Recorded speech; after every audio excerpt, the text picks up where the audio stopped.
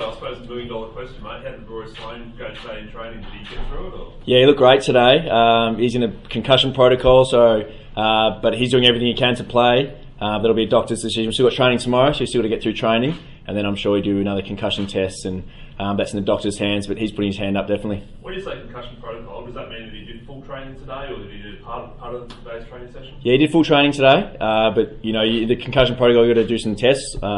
They've done in the pre-season, a baseline, so he'll do that again tomorrow and see where he's at, and if he passes that, I'm sure it's a doctor's choice, so we'll leave it up to the docs. So you do the test when you're not obviously concussed, and then they compare them to when you do. Is that how it works? Yeah, so it's pretty stock standard. Every club will do the same. Every player does the same, and then so they can see how you're going. But like I said, that's the doctor's area, what they do, and it'll be the doctor's final call. Is there a danger there, Andy? Is there a danger there? Have you ever been concussed? Like, I'm just trying to figure out, is there a danger in being able to pass the test? And I mean, the rigours of AFL football and assessing a bloke coming at you, I mean, they're two different things. Is there a danger of players being able to pass the test but still not being right? Oh, look, everyone's different with concussion. We've seen that over the years with different players. Rory's no different. He's not going to put himself in jeopardy, I'm sure, and neither is the club. So we're going to be smart about it. He's going to be smart about it. But if he's right, he's right. And if he's not, he won't play. It's as simple as that, I reckon. How tough is it with him, though? Because you know that he's going to go out there and say, I'm ready to go, I'm ready. Even after he did it, he was ready to go back on and play. But is it tough to listen to the docs?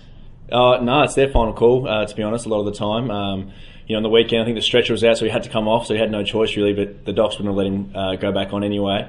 But yeah, it's a doctor's call. It's their field, their medical expertise, so we leave it in their hands in this kind of decision. And Jake Lever, do you have an update on him for us? Yeah, so he did a bit of work outside the main group today. We've still got a training session tomorrow, so we'll see where he's at there.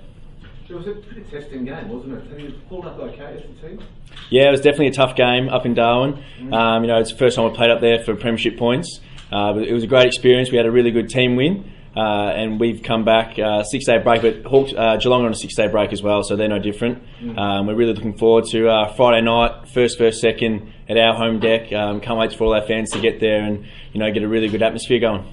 What's the main thing that you learned from the last time? Have you looked much at that game? Yeah, of course we have. We review and analyse every game we play. Geelong got us in a few areas that it's disappointing when you know the way they're going to play and we let them. But for us, it's all about the contest, and it starts there for us in the way we play. So we were poor in the contest that game, and we're going to make sure that's one of our strengths going into this week. And I think it's been our strength over the last few weeks, really, with a few of the boys really getting going in there. Have you had to do anything different in training this week to prepare for that then, to try to increase that intensity in contest? No more than anyone we play. You come up with different teams with different game styles. You might change one or two training drills depending on who you play that week. But we had a pretty normal training session today with a few drills, like I said, that we expect the way Geelong play. But we've got to concentrate on us and our own game. And like I said, that's our contested ball, which we train every session, no matter what. And then our ball movement from there comes from our pressure and our ability to win the contest. What about mentally?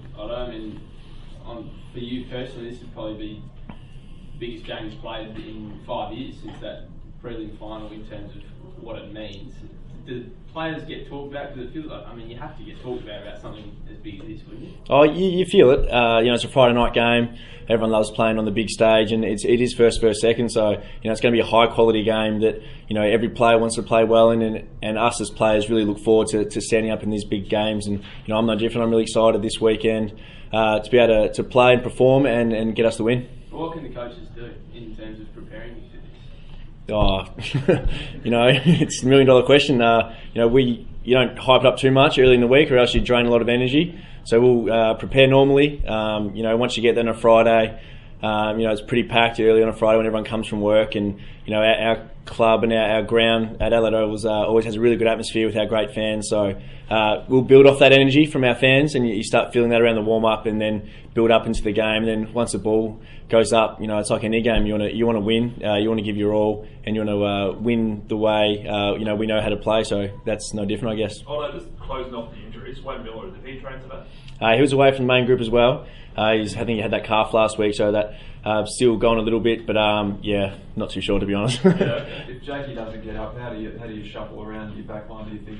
Yeah, it's a good question. We've got some players in the sample. Tommy Duday's name's come up a lot of times. Alex Keith is another tall option we could go with. He's been in ripping form in the SNFL. and then he can maybe do a bit of a shuffle, bring in a Seedsman and shuffle everyone around, or a Gallucci kind of thing. So we've got some options there definitely, with some good players in some good SANFL form, so it's pleasing for our group. Seed's good to go. Sorry? Seed's good to go. I mean, how good would it be to see him back as, we haven't seen him for this season? Oh yeah. He's played, I think 3 or 4 now in the SANFL, and he's been building every week, and he's got some great attributes with his speed and running, carrying, and long kicking ability. So I'm sure he'd be one of the options the coaching staff will be looking at. You yourself, you've given the coaching staff plenty of options. What have you made of your own season? Yeah, it's been good so far. Been consistent, which I've really liked, and been able to play multiple roles.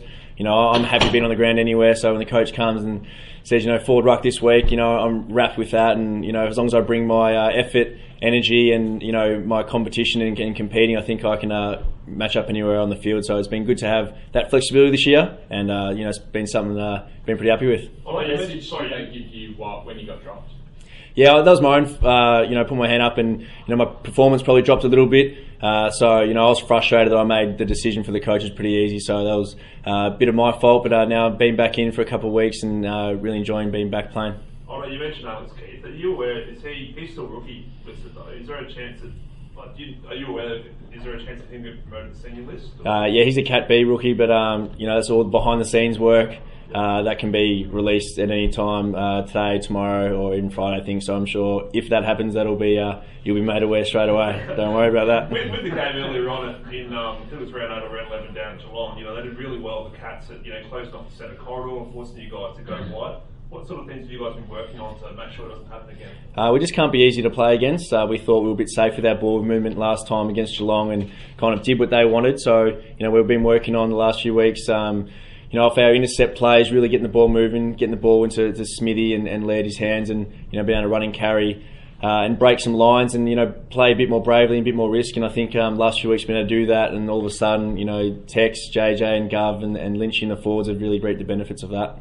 Right, favouritism, Andy, sort of $2.55 to $1.40 if you're going to gamble responsibly, but how does the favouritism tag sit with you? I haven't even looked, to be honest. I don't even know who's favourite, but it's our home deck, so I'm sure we've probably got the edge. But it's 1 versus 2, so it's you've seen all year how close this comp is. Geelong have won, I think, 4 games by under a goal the last 6 weeks, so we're expecting a tough, close game, and we want to come out on top in the end. And in free agency at the end of the year, where do you sit? Yeah, I'm an unrestricted free agent, I think, but I'd love to stay here. I've been here for 10 years, and I'd really love to be a one club player. But I'm sure that stuff will get worked out later on, and you got to do what's best for you, and also, but I'm sure that stuff will get worked out towards the end of the year. Have there been talks between your management and the club? Yeah, I think so. This is starting off at the moment, so early stages.